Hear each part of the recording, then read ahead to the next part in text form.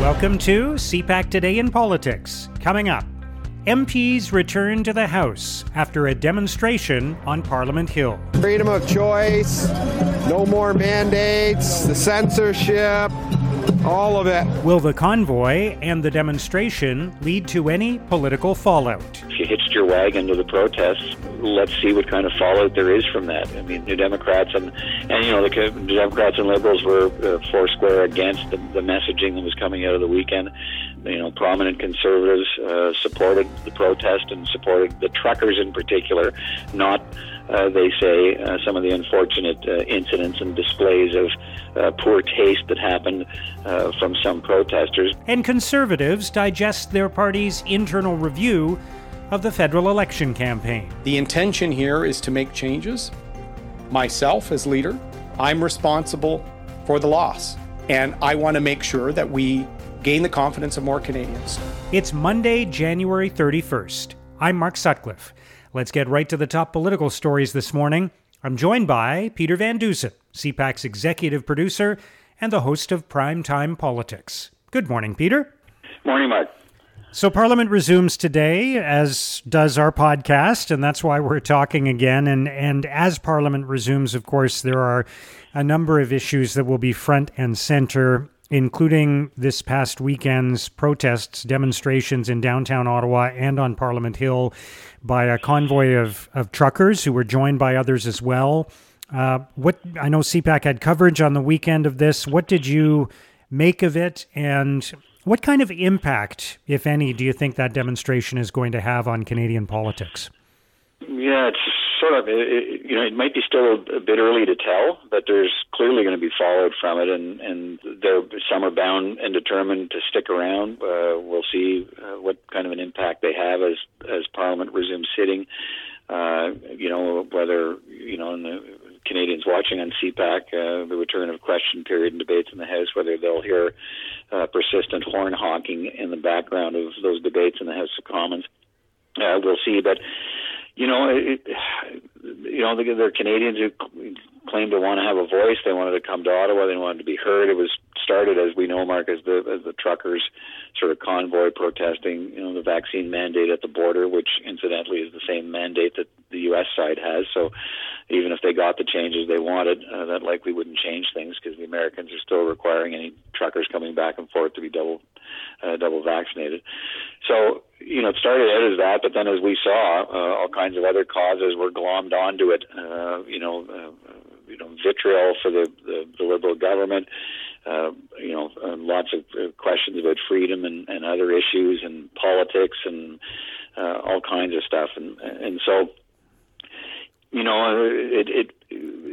all of that sort of, to some extent overshadowed by a number of events that happened with, some of the protesters intimidating people at a homeless shelter into giving them food that was meant for homeless people, people dancing on the tomb of the unknown soldier, people using the Terry Fox statue across from Parliament Hill to try and make political points. So none of that helps the image. And in terms of the political fallout, if you hitched your wagon to the protests, let's see what kind of fallout there is from that. I mean, New Democrats and the Democrats and Liberals were foursquare against the messaging that was coming out of the weekend.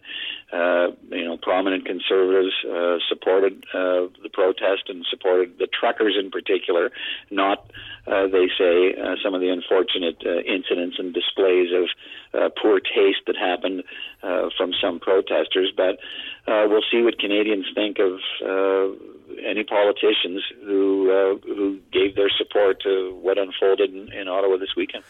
Yeah, and it's interesting timing, because the author of a report on the Conservatives' performance in the most recent federal election has come out with that report and is saying that the Conservatives have to be clear on the things they stand for, and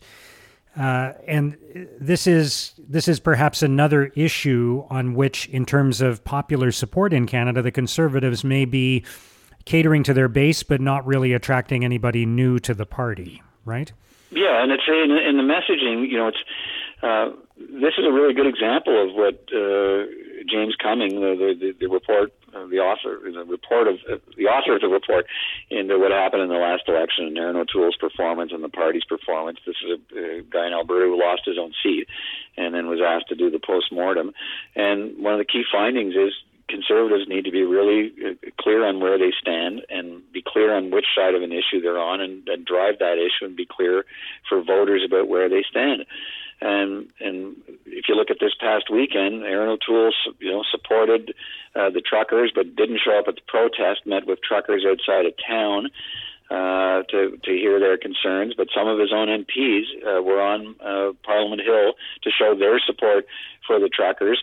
And are Canadians going to be able to? But they don't support anybody who misbehaved in the protest. But I'm not sure how the voters are going to sort of pick that sort of nuance. We support truckers and some of their concerns about the vaccination mandates, but we don't support what happened. But you were there in the protest. I'm not sure how that squares with let's pick an issue, let's be really clear. And in terms of clarity, where exactly do the Conservatives stand on the trucker protest, the vaccine mandates? What is their really strong and demonstrable position about where they are on this? Because it makes you wonder if there were 2 or 3 MPs out on Parliament Hill with the truckers, and Aaron O'Toole expressed his partial support. Well, if they supported, why weren't there 50 MPs out there? Why wasn't the Conservative caucus out there showing their support for it? So where does the Conservative caucus stand on this protest? And if that's not clear to a lot of people, and if it's not clear to Canadians, I'm not sure how that provides the clarity that Mr. Cumming says the Conservatives need to display. All right, let's turn to something else that might be on the agenda as Parliament resumes, and that's the situation in Ukraine. Defense Minister Anita Anand has been in Kiev the last couple of days, and the Prime Minister last week talked about the role that Canadian troops are playing there. What do you see as Canada's role, as there are escalating fears of a Russian invasion? And do you expect this to be something that's getting talked about on Parliament Hill in the next couple of days? Sure, it'll be one of the key topics that gets discussed, as well as the ongoing pandemic response. But lots of questions remain unclear. What is the role Canada hopes to play? We've seen the federal government bolster and expand its Operation Unifier project and training Ukrainian military people with Canadian trainers on how to respond. But then we've also seen that Canada's moved all its troops to the western side of Ukraine, away from any potential serious conflict zones. Although some of those trainers have been back and forth to areas close to the border with Russia, but they're now being moved out of harm's way, as it were. Other countries have been contributing, lethal, supplies, arms, and so on. Canada's not doing that. We've contributed other things that are not lethal, but the United States, the Brits, they've anteed up, weaponry in effect, if needed. And so, not quite sure exactly, what role Canada hopes to play and what messaging Anita Anand is going to be bringing to the Ukrainians, and it's sort of hard to put your finger on exactly what's expected from us. You have the leaders in Ukraine sort of downplaying the situation, saying invasion isn't imminent, and countries like Canada should stop talking about that. And yet a lot of the Ukrainian people and experts feel that it could be. So there's that, and at the same time, Canada's moving embassy people out and bringing different kinds of people in, experts into the Canadian embassy, and so it's a very, very fluid situation. I think you'll see a lot of the conversation in Parliament this week will be around that. Exactly what is Canada's role? What are Canada's expectations? And perhaps what are we doing behind the scenes to try and whatever we can to de-escalate the situation? All right, as we wrap up, Peter, just quickly, anything else you expect to be top of mind, front and center as Parliament resumes? I think that, a lot of it, the government received some cooperation in, just before the last sitting ended ahead of the Christmas break. And I think you're going to see the government push pretty hard in this sitting. It's got some priorities it wants to move along, and I think the government side feels that the Conservatives and some of their leadership issues and some of the difficulty they're having getting traction on key issues, and being seen to be unclear on some of those positions, that they think this is an opportunity to try and push their agenda forward with the help of the other opposition parties. I know, the Bloc and the NDP. So I think you're going to see a pretty hard push by the Liberals to put an agenda down and move forward on some key issues, trying to reach accommodations with the other opposition parties, and to some extent they've been doing that already, and trying to perhaps freeze out Conservatives, because I don't think they believe they can count on them for support. They believe that they're standing in the way of the government agenda and trying to block it and slow it down, and so they're going to try and find a way around it. All right. It's the beginning of another chapter on Parliament Hill. We'll see what happens. Peter, thank you so much for joining us today. All right, Mark. Great to talk to you again. Take care. That's CPAC's Peter Van Dusen.